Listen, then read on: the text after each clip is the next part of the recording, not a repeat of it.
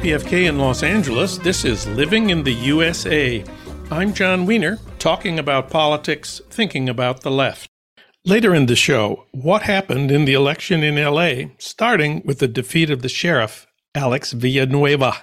Gustavo Arellano, the LA Times indispensable columnist, will comment. Also later in the show, the Georgia Senate runoff campaign has begun. The nation's Joan Walsh has just returned from Atlanta. She says Trump's candidate, Herschel Walker, looks like a loser. But first, today's political update with Harold Meyerson. Of course, he's editor-at-large of The American Prospect. Harold, welcome back. Always good to be here, John. Well, it seems to me the biggest achievement of the Democrats in the midterms was protecting the 2024 election. Voters defeated the Republican candidates who were election deniers, the ones who might have tried to reverse the results of the election in 2024. That's governors, secretaries of state, and most of the important Republicans who lost close elections conceded.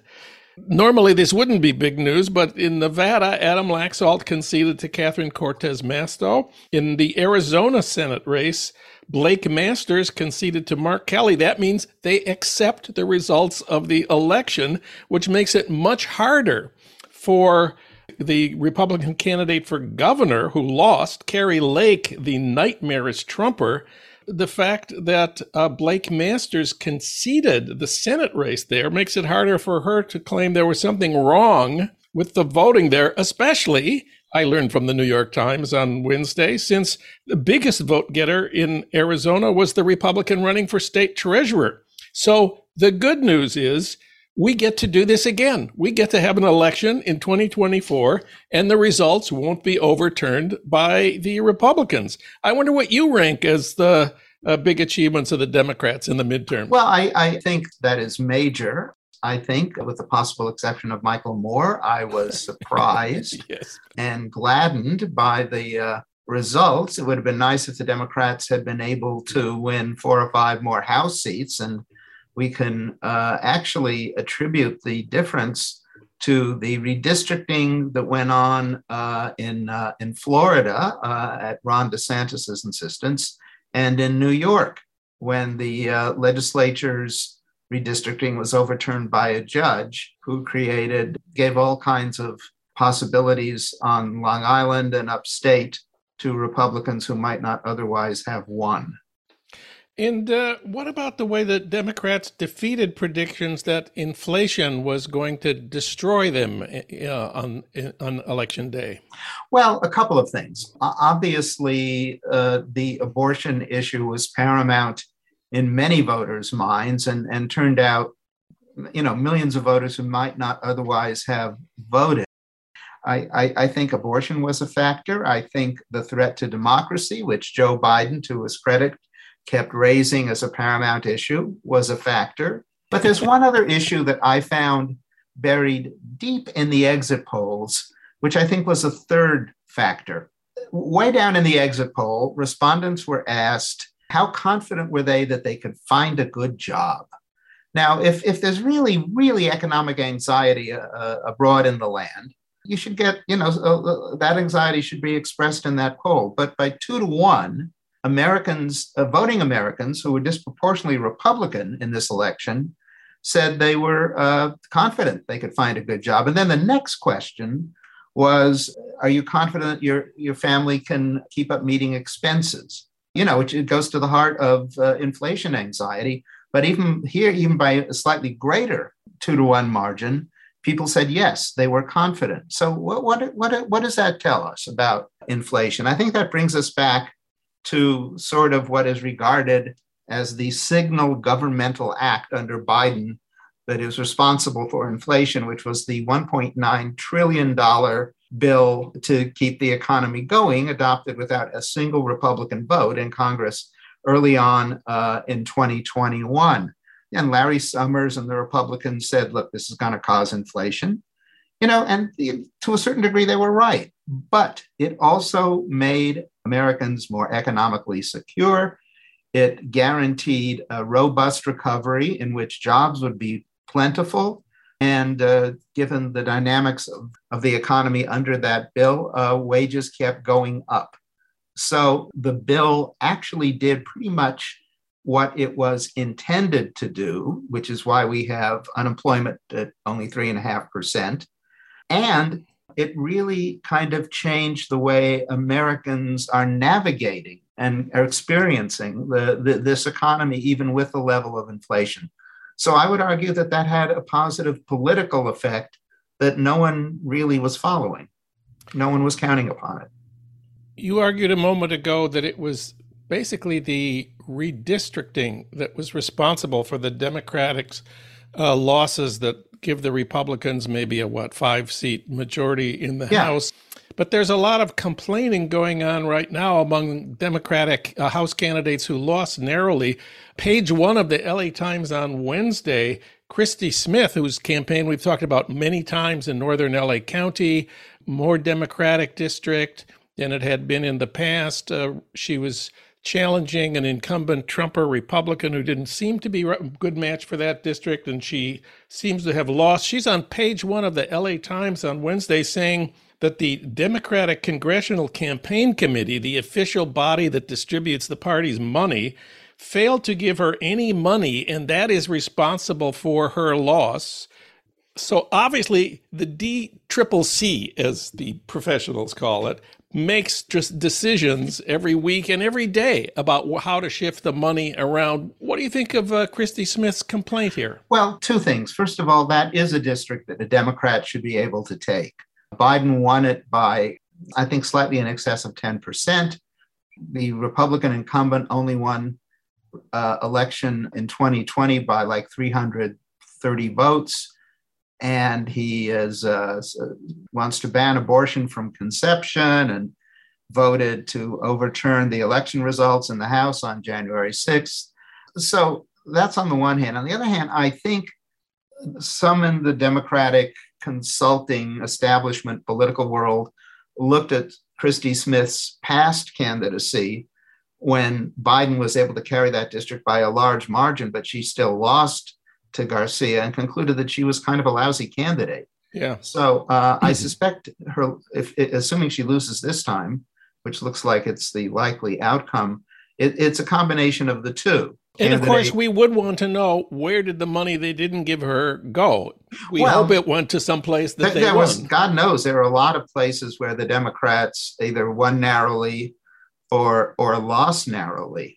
So I want to talk about another one of the surprise success stories of the Democratic House races, one that I learned about from New York Times columnist Michelle Goldberg, a candidate running in a Republican district in Washington state, a woman named Marie Gluesenkamp Perez. The odds that she was going to win this Republican district were rated at 2% by Nate Silver at 538, and yet she won, which makes this kind of the biggest upset anywhere in the country in the House races. And it's worth looking at what happened there. It's also a very important race because the guy she beat, a Republican named Joe Kent, a right-wing election denier, conspiracy theorist who had challenged the incumbent Republican in that district, who had been one of the 10 Republicans who voted to impeach Trump.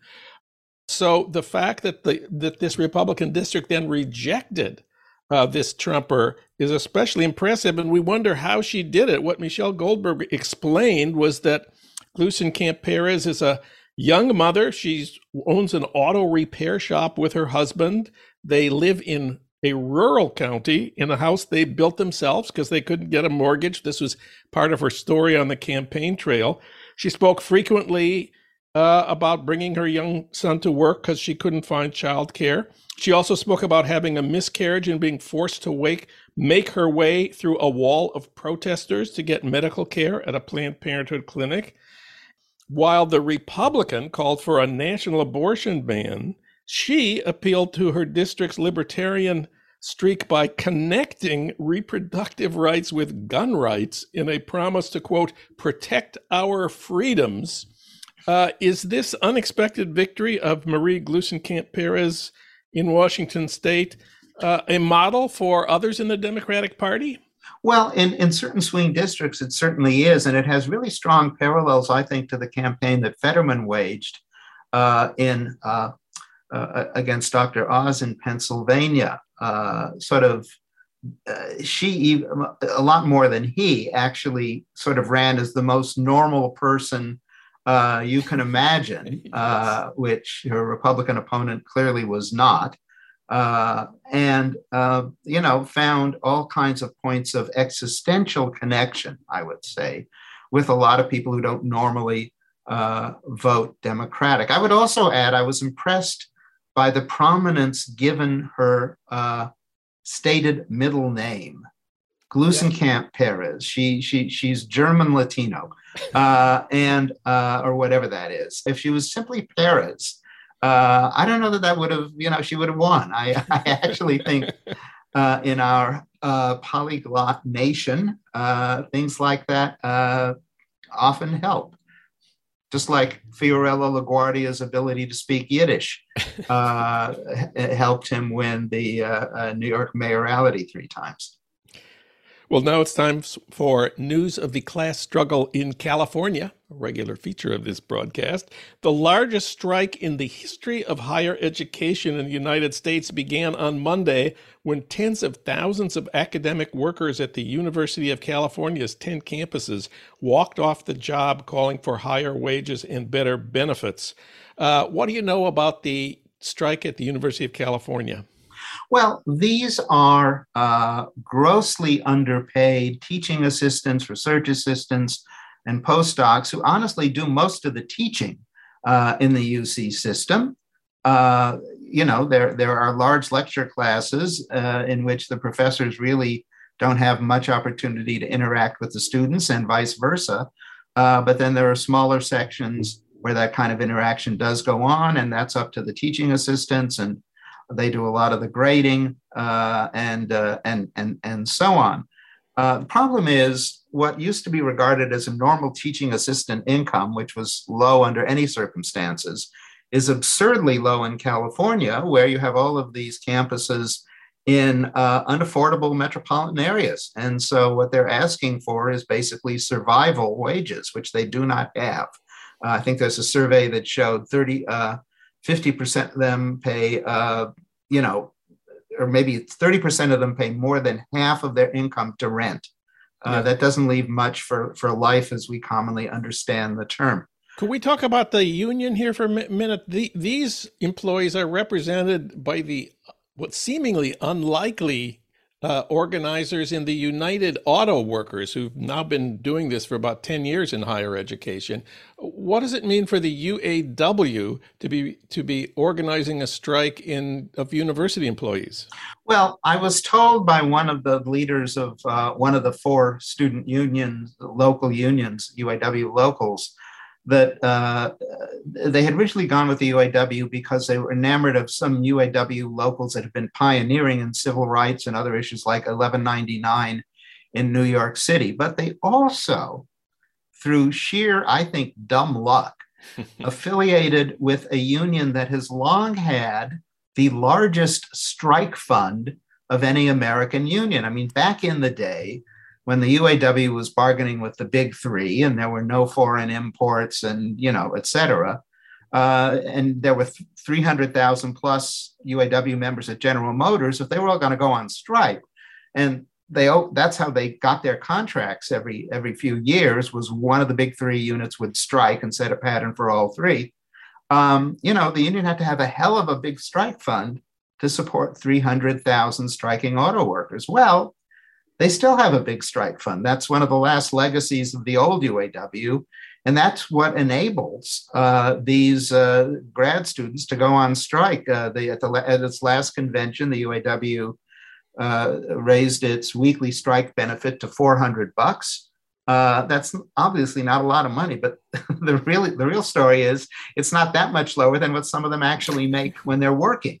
So the UAW is in an unusual position. I mean, this is not only the largest strike we've ever at a college or university, but it's the largest strike in the United States in the last several years. And what it reflects is the ability of the union to support the strikers in a real material way, and that matters. Well, we always end up here with a little Trump talk just for fun. I saw that on Tuesday, Trump said he's going to run for the presidency again. Not really a surprise there, but let's just remember this is the man who led an insurrection that sought to reverse the results of the 2020 election, says he wants to try again and win the next one fair and square. I was a little surprised that the audience for his speech did not include any of the mainstream Republican leaders. It was more people like, the pillow guy. I did not listen to his speech, I must confess. Did you? Yeah, I listened. It's interesting. I listened because I kind of wanted to see how Fox News would play it, because the Murdochs have now pretty much are really turned against Trump because they can't get a Republican they want into office if Trump runs again. But it also occurred during Hannity's hour, and Hannity has appeared in Trump campaign events. So I wanted to see how they handled it. And basically, Trump just droned on for almost 2 hours, but they all, including Fox, cut away after about 45 minutes and started getting commentary in the middle of the speech, which not only kind of the, subliminal message was, well, this is old news. Nothing is happening here. And look, you can get any 5-minute snippet from Trump, and it's basically the same thing he's always said. So why bother to keep going? And occasionally they would go back to him for 3 minutes and then come back to the talking heads. So, to a certain degree, thus passes worldly glory, or whatever the Latin phrase is. Paul Krugman had a fascinating headline. He said, Trump is weak, but the Republican establishment is weaker. I wonder if that's the way you see it. Well, yeah, defeat or failure to win the victory that's anticipated, certainly brings all critics out of the woodwork. And we've seen that for both Mitch McConnell and Kevin McCarthy. And I think there's a larger problem, which I've written about, which is that this is a party, you will recall, that had no platform at its 2020 national convention. When McConnell, before the election, was asked about what Republicans would do if they won, he said, well, just wait until after the election. And Kevin McCarthy came up with a statement of principles which really had nothing specific in it. I think there's a realization that on other than issues where they can raise people's fears, crime, immigration, what have you, they don't really have a popular program. Nothing on economics, nothing on social issues like abortion, which they muted. So they're, they have all kinds of possibilities, but there's a growing rift between what Republican electeds actually want to do and what even people in their own ranks want them to do, as the results of voting on abortion made very clear. One more thing about Trump's announcement speech. There was one person who was notably absent. I'm not talking about Mitch McConnell here. I'm talking about Ivanka. She said, quote, "This time around, I am choosing to prioritize my young children and the private life we are creating as a family. I do not plan to be involved in politics in 2024. Close quote. What do you make of Ivanka's statement? Well, there is a need to avoid legal liability, if at all possible, from the various prosecutions that have been talked about as possibly descending upon the Trump family. Also, more than any of the other Trump kids, Ivanka and Jared Kushner actually, before Trump became president, had a life that encompassed sort of general high society, not just the far right. And I don't know that they want to keep on being exiled from that. I also think they probably suspect Trump won't win. And so what the heck? They're cutting their losses in several senses. Ivanka is cutting her losses. Harold Meyerson, read him at prospect.org. Thank you, Harold. Always good to have you on the show. Always good to be here, John.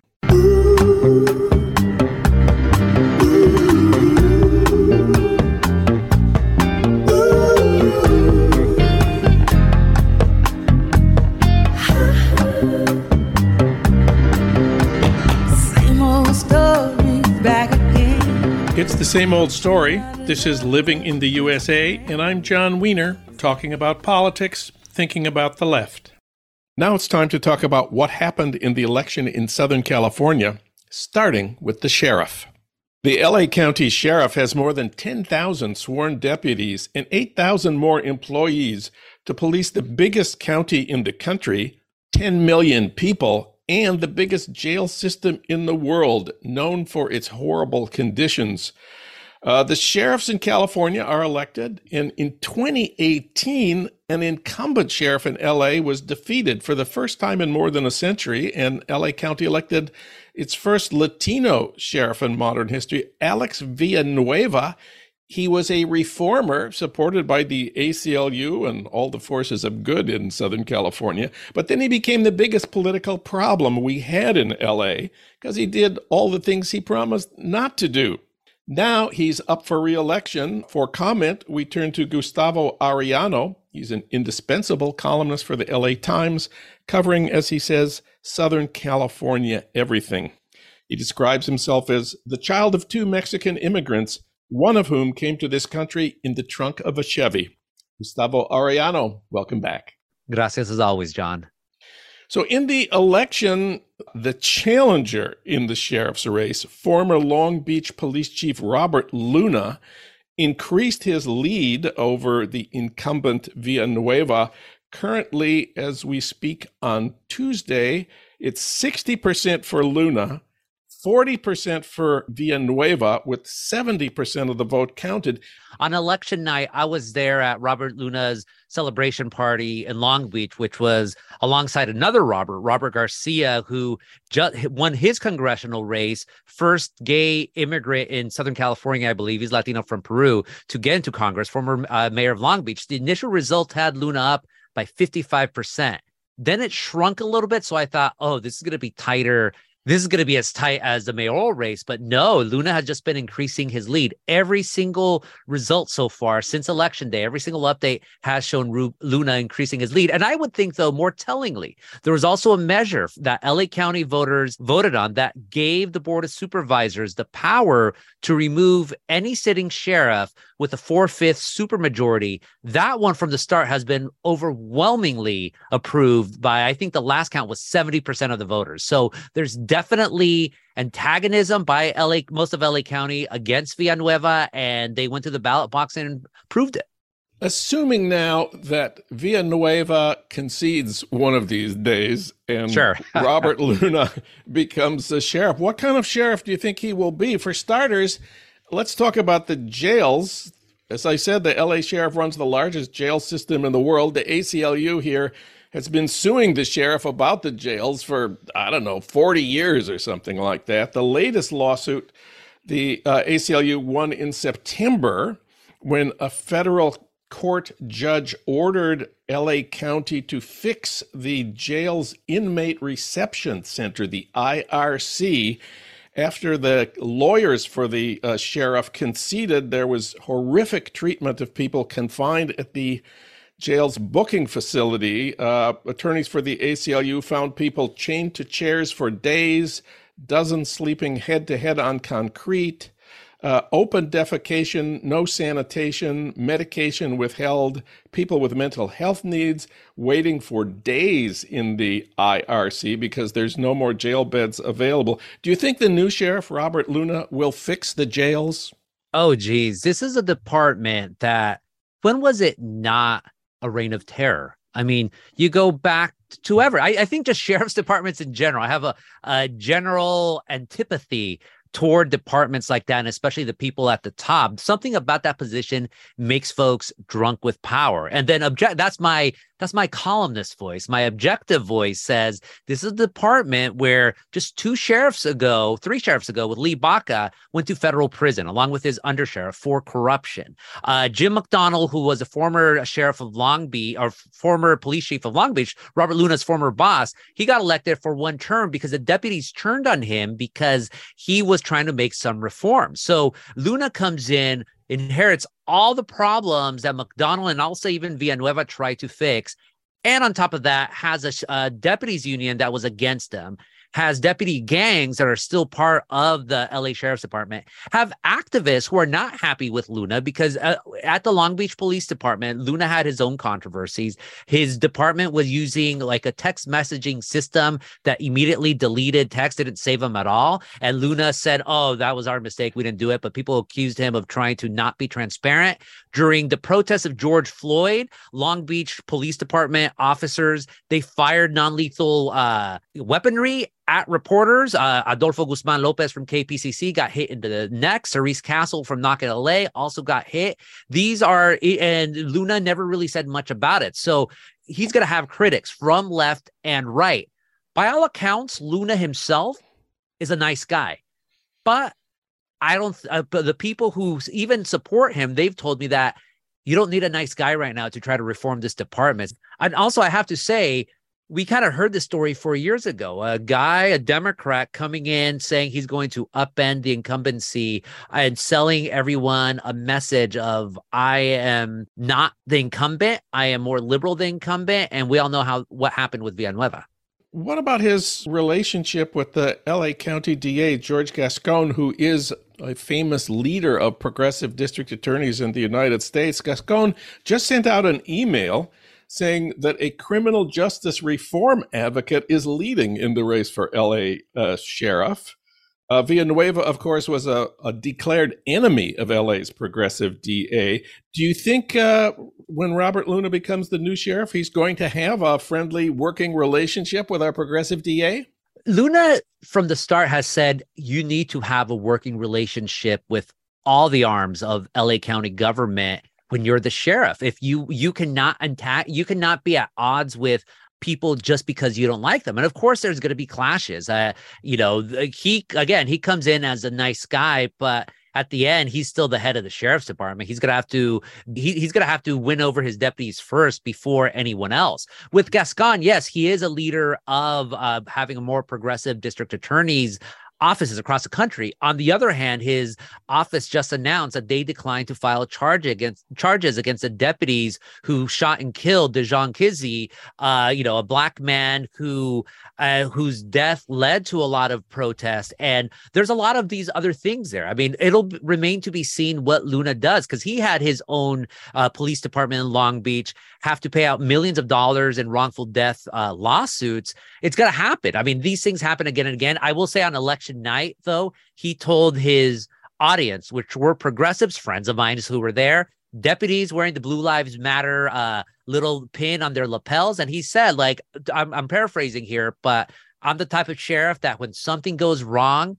I look myself in the mirror and I ask myself, or basically tell myself it's on me. So that's better than Villanueva, who blamed everyone on the planet except himself and the chip on his shoulder.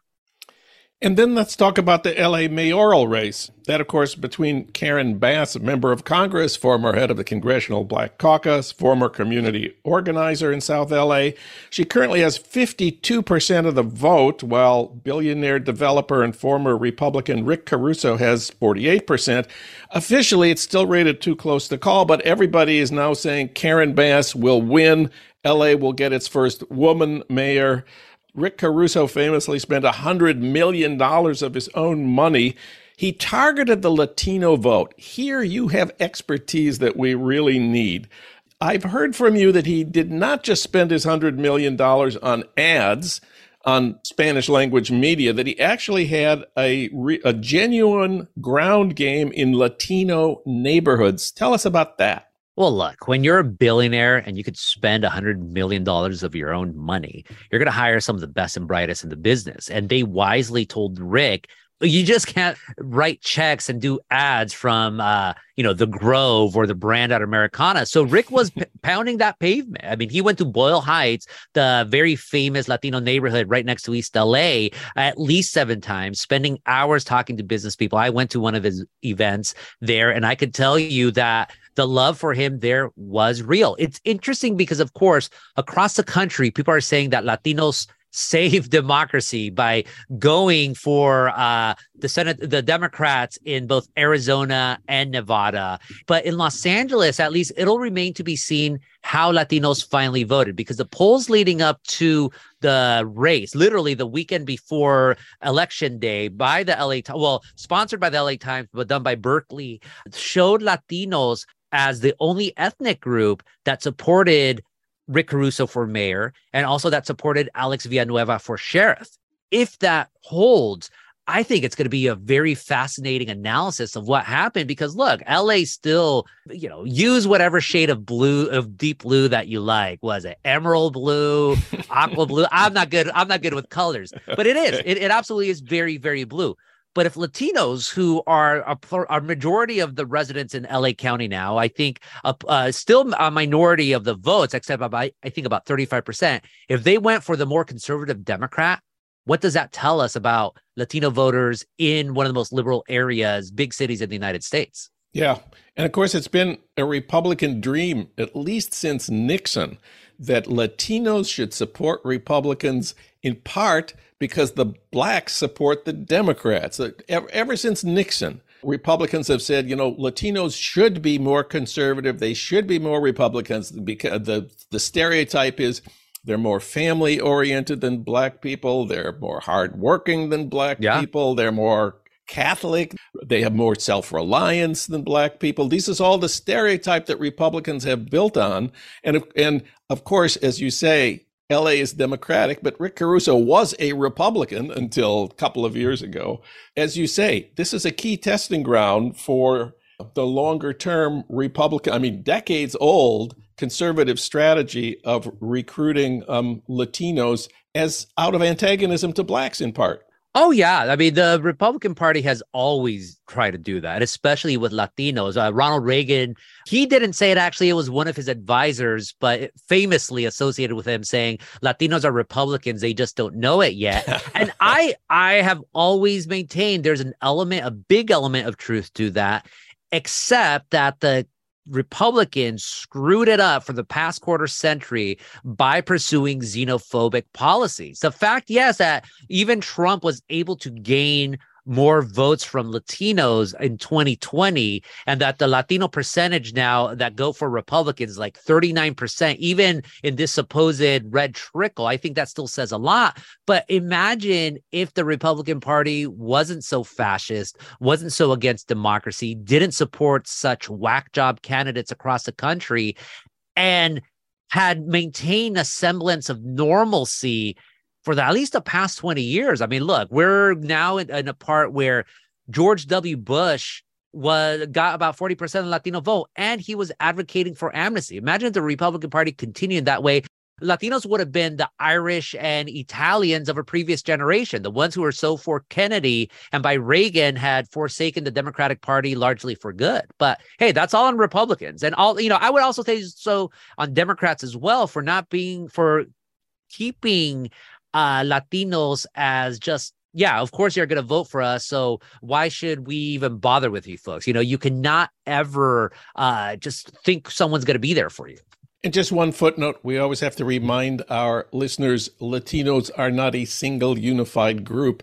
The Latinos of Los Angeles County are primarily Mexican Americans and Central Americans. That's not the case in Florida.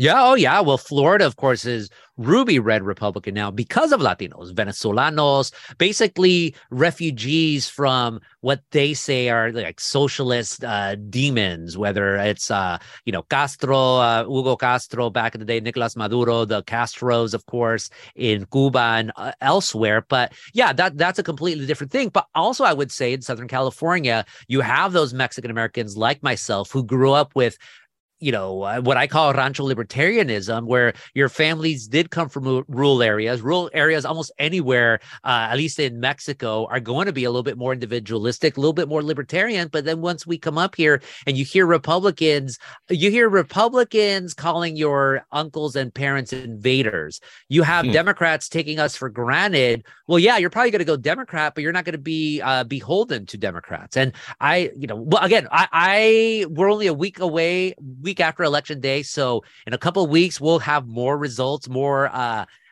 people just putting the screws on the election results and putting them geographically and ethnically. I can't wait for that.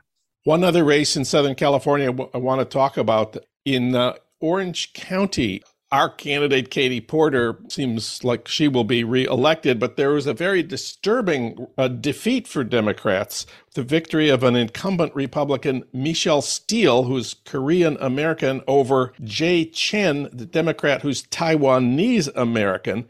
This is the race where the Republicans ran a TV ad that featured actors portraying Chinese Communist Party intelligence officers saying about the Democratic candidate, quote, "He's one of us, a socialist comrade who even supported Bernie Sanders for supreme leader," one man says. And there's a photo of the Chinese Communist president on the wall behind them. And then a title appears, "Jay Chen, he's perfect for communist China."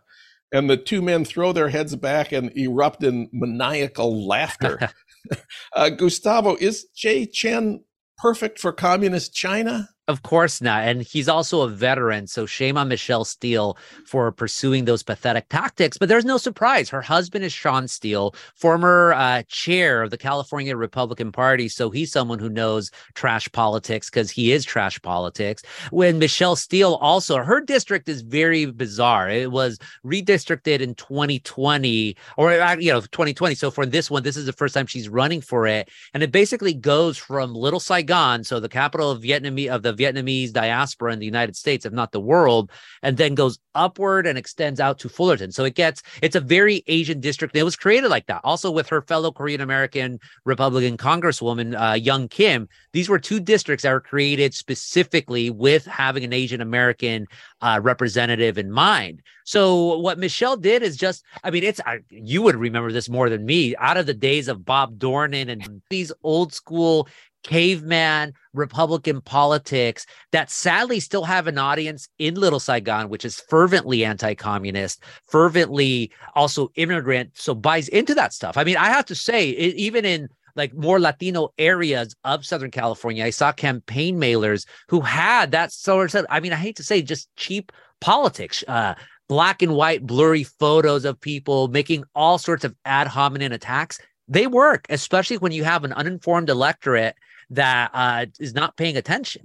So shame on Michelle and shame on the voters who voted for her. But hey, it's Orange County. The Republican Party didn't make the comeback that they wanted to, but they're still alive. This was not the death knell for the Republican Party just yet. So Orange County remains purple, and Orange County remains a place where people are going to be fighting. Gustavo Arellano, the indispensable columnist for the LA Times. Gracias, Gustavo. Gracias to you, John.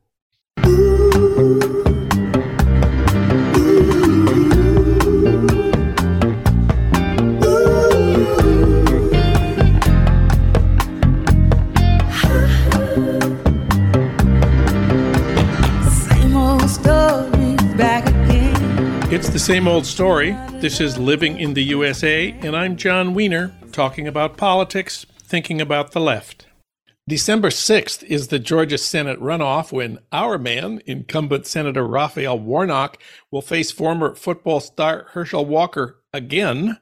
For comment, we turn to Joan Walsh. She's the nation's national affairs correspondent and author of the book, What's the Matter with White People? She covered the November 8th Georgia campaigns for the magazine from Atlanta. We reached her today back home in Manhattan. Hi, Joan. Hi, John. Good to hear you. Well, Raphael Warnock got 1,941,000 votes. Herschel Walker got 1,906,000 votes. That's a victory margin of 35,000 votes out of almost 4 million cast.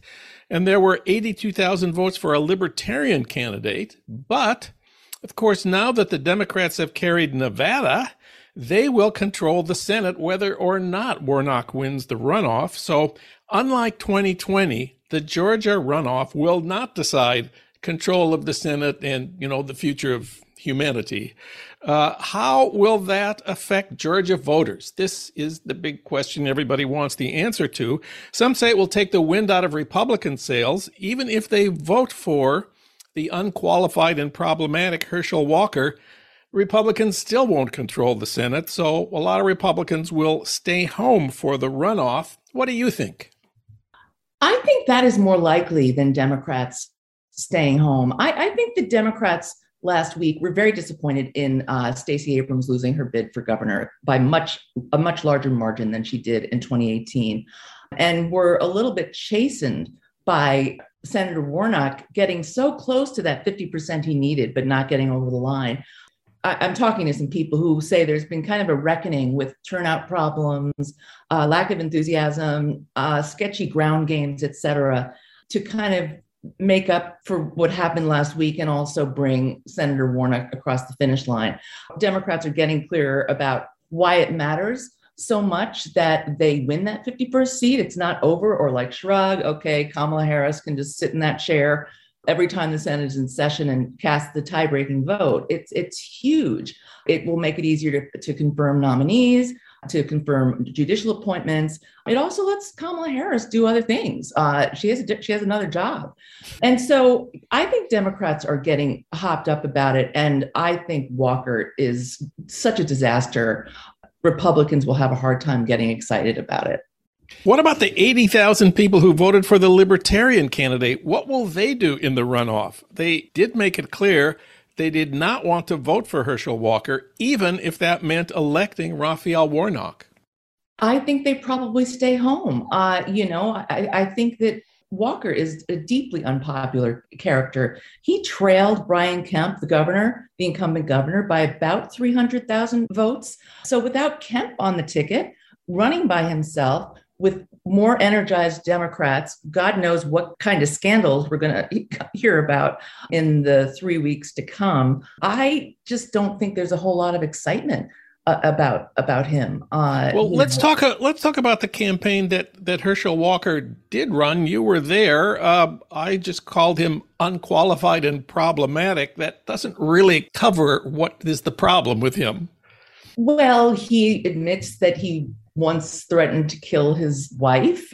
He admits that he seemingly forgot that he had fathered 3 or 4 kids that hadn't ever appeared on his campaign biographies. He denies that he coerced 2 women into abortions, but they're both pretty credible women, and many people believe them. He did pay for those abortions. He's just a nice man. I guess that's it. I think that's all it is. I think that a lot of people held their nose, but if you look at Kemp, a lot of Republicans couldn't bring themselves to vote for Herschel Walker, and I don't see what changes that. So, yeah, I'm pretty optimistic about the runoff. I saw that Herschel Walker opened his runoff campaign by accusing Raphael Warnock of stoking racism, driving up crime, hating the military, and misrepresenting the Bible. Wonder if you have any comment. Well, Reverend Warnock is actually a reverend. He runs the church that Reverend Martin Luther King Jr. used to run, storied Ebenezer Baptist Church. He's a scholar, so that's ridiculous. One thing about the Warnock campaign that was interesting, I think he knew that he was probably headed for a runoff. And the closing days of the campaign anyway, when I saw him, he was really hyping his work for the military, his work to keep open military bases and shore up military bases. Georgia's a very military state. His work on behalf of veterans and farmers. It was not as much of an appeal to the base as one might have expected, or that you even saw earlier in the campaign. He really highlighted his bipartisan work. So this just doesn't land. Yeah, I saw that Reverend Warnock began his runoff campaign with this statement, quote, "This race is about competence and it's about character. The choice between me and Herschel Walker is clear. Some things in life are complicated. This isn't one of them." Very, very good. He was a little bit reticent to hit Walker on the character issues, but in the closing days, he did it a few times. I guess I didn't even know about this, John. We know he claimed to be a police officer with his fake badges. He's not a police officer. Apparently, he had a business that actually didn't really exist. I mean, there are so many problems with him, his competence and his character. And I think Warnock was a little bit reluctant to go all in on that. And I saw his campaign manager quoted as saying something like, we wanted to keep the reverend, above the fray, a good Christian man who's not going to tear down his brother. But I don't know that he's going to tear him down. I think he's just going to talk truth about him somewhat more. I think he has to in this runoff. Well, the Republican campaign obviously can't argue on the merits that Herschel Walker is a qualified and competent candidate. Their argument has to be that a vote for Herschel Walker is a vote against Joe Biden. They have to kind of nationalize this. But since the Democrats will control the Senate, whatever happens in Georgia, that's not really a very convincing or powerful argument at this point. Yeah, and I think Herschel Walker will get really tripped up explaining to you what I explained a little while ago about how 149 gives the Democrats a lot more power to specifically confirm Biden nominees, and also, takes power out of the hands of Joe Manchin and here's some power out of the hands of Manchin and or Sinema. I think that's going to be a tough thing for him to explain. And I want to talk about the money factor here. The Georgia Senate race was the most expensive single campaign in 2022. Warnock raised $99 million for the November campaign and spent $76 million. Walker raised only $37 million and spent $32 million. And most of all this money went on TV ads. If you add in the independent groups, I read $195 million was spent on radio and TV ads. And now, of course, our email boxes are filled this morning with appeals for more money, which they probably are going to spend on more negative TV ads. You were in Georgia, haven't Georgians seen enough negative TV ads in the last month for a lifetime? Or another 3 weeks of negative ads going to change any votes? It's easy to criticize negative ads, but often they work. One thing I will say about the TV spending, a lot of grassroots people were, to put it artfully, kind of pissed off about it. They felt like it would have been better spent by both the Abrams and Warnock campaign, but particularly Warnock. Some of it would be better spent on shoring up the network of grassroots groups that helped. They weren't solely responsible for the runoff wins in 2021, but they felt like they got a lot less attention. A lot less attention was placed on the ground game, and all this money went to TV ads, which, also means it goes to the Democratic consultants who buy the TV ads and make the TV ads and purchase the TV ads. So it left a little bit of a negative taste in people's mouths. And I don't know what the holidays coming up will have to do with it, but I think there is something like, oh my God, we don't want to be seeing all this negativity as we're trying to, get ready for the most wonderful time of the year, which I don't consider it that. I prefer fall, but that's what people say. Yeah, turnout is going to be everything. In December. And it is true, negative ads might depress the turnout of your opponent a little bit, but really it's the individual contact to be sure that your base and your supporters get to the polls, send in their mail ballots. That is what's going to win this race. It is my humble opinion, not more TV ads. And I'm sure lots of people in Georgia feel the same way. Definitely. We have to talk about the Trump factor here. What can you tell us about Trump's place in the runoff?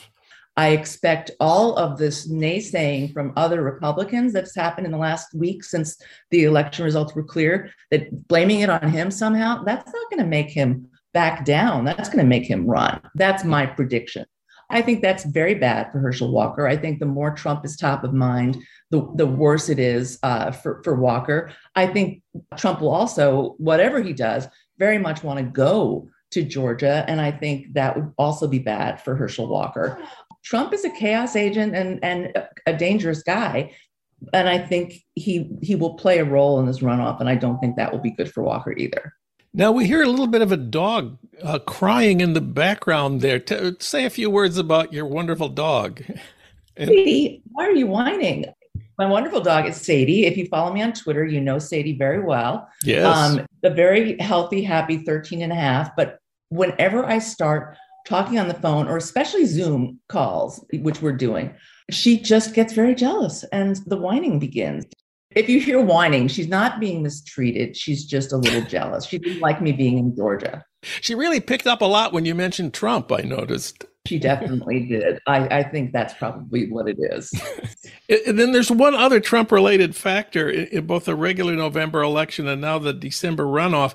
Trump told Republicans in 2020 not to trust voting by mail and not to trust the voting machines where you vote in person because there's this, gigantic world conspiracy against him. How much do you think that might have affected Republican voting in Georgia this year? I don't know, but we know it had. I wrote about this at the time. It had a clear effect on the 2021 runoff. Turnout was really depressed in a lot of the white, rural, Trumpy counties. People listened to him. People said, Biden stole the election. Why should we trust this one? I saw a really interesting thing in the exit polling that Brian Kemp's voters were very, very likely, I want to say 70%, thought that it was possible the election had been stolen. They didn't believe that Biden was the president. So I think there is an undercurrent of we still can't trust elections. And we came out for Brian Kemp. But I think that the combination of demoralization, it's not going to make a difference in who controls the Senate, lingering doubts about Walker, his overall unpopularity, and let's say it, perhaps some good old racism. They just might not be able to get out there right after Thanksgiving and before Christmas for, that guy. So I don't know. Finally, we have to talk about Stacey Abrams. She lost, as you said, for a second time by a bigger margin than the first time. Over the past decade, she's responsible for bringing hundreds of thousands of new voters to the polls. She built this huge voter registration and turnout machine that helped Joe Biden carry Georgia in 2020, helped the state elect its first Jewish and Black senators, Jon Ossoff and Raphael Warnock. That gave Democrats control of the Senate. Stacey Abrams in 2020 saved Joe Biden, saved the Senate, really saved America, saved the world from Donald Trump, really. She lost this time for many reasons. Probably the most important is she's running against an incumbent who actually people liked partly for the good reasons that he stood up to Trump and refused to reverse the election results in Georgia in 2020. I noticed that Brian Kemp also, just months before the election, gave $350 of state money to every poor person in Georgia. You think that helped? Oh, I think that helped a lot. I think, he did cut taxes. He did, mostly went to rich people, but poor people did see something. You've got to mention sexism. I'm sorry. We have a really hard time electing female executives. I mean, Kathy Hochul was reelected, which is great in New York. But in general, that level job is tough for women to get, and especially Black women. And so I think there was some of that. There was also a sense, and I don't really know how to take this or how to put it, but I heard it from even her allies that her national presence, she became a star even in losing. And as much as she did for the Democratic Party, at the same time, she gave the 2019 State of the Union rebuttal against Trump. She pretty much put herself out there running for vice president. If a man did that, would that be so bad? I don't know. But I think she was punished by it. And there was a sense that she got a lot of money from outside the state, that she really had become a national celebrity. And her ground game was criticized too. I mean, people didn't think it was as robust. We're going to be looking at the numbers and I'm going to be talking to people to try to report this out a little better. But that's what I heard on the ground. But it was very depressing. I admire her. I look forward to what she does in the future. And I do think she deserves supreme credit for what she pulled off in 2018, as well as 2020 and 21. Yeah. And just big picture, if I'd asked you, a couple of years ago, what would happen in Georgia if a Black woman challenged the white man who was the incumbent governor in a state where Black people are 30% of the population, in a country where no Black woman has ever been elected governor? What would you say? She's brave. Go, girl. No, just describing it that way is really tough. But she was Stacey Abrams. And I don't want to criticize Senator Warnock for this. He did better than she did. But there was some distance between them. They didn't campaign up together very often. There was a sense that he was distancing himself somewhat, that he knew that his lane was more down the middle. And people had some mixed feelings about that as well. I reported on 2020 and 21 in Georgia from my COVID home office. I didn't get to go there. And I really would have expected that 2022 would have been this gorgeous coming together of, everyone, the multiracial coalition, and, Abrams and Warnock together and Ossoff together everywhere. And that definitely didn't happen. Ossoff campaigned with her a fair amount. The big question is, what's next for Stacey Abrams? I have no idea. I'm hoping to talk to her this week. I hope she takes a really great vacation. Well, she can't take a great vacation because she's got to be out there working for the Reverend. And are you going back to Georgia for the runoff? We'll see. Sadie says no. Sadie says no. Joan Walsh, read her reports on Georgia at thenation.com. Joan, thanks for talking with us today. Thanks, John. It was fun.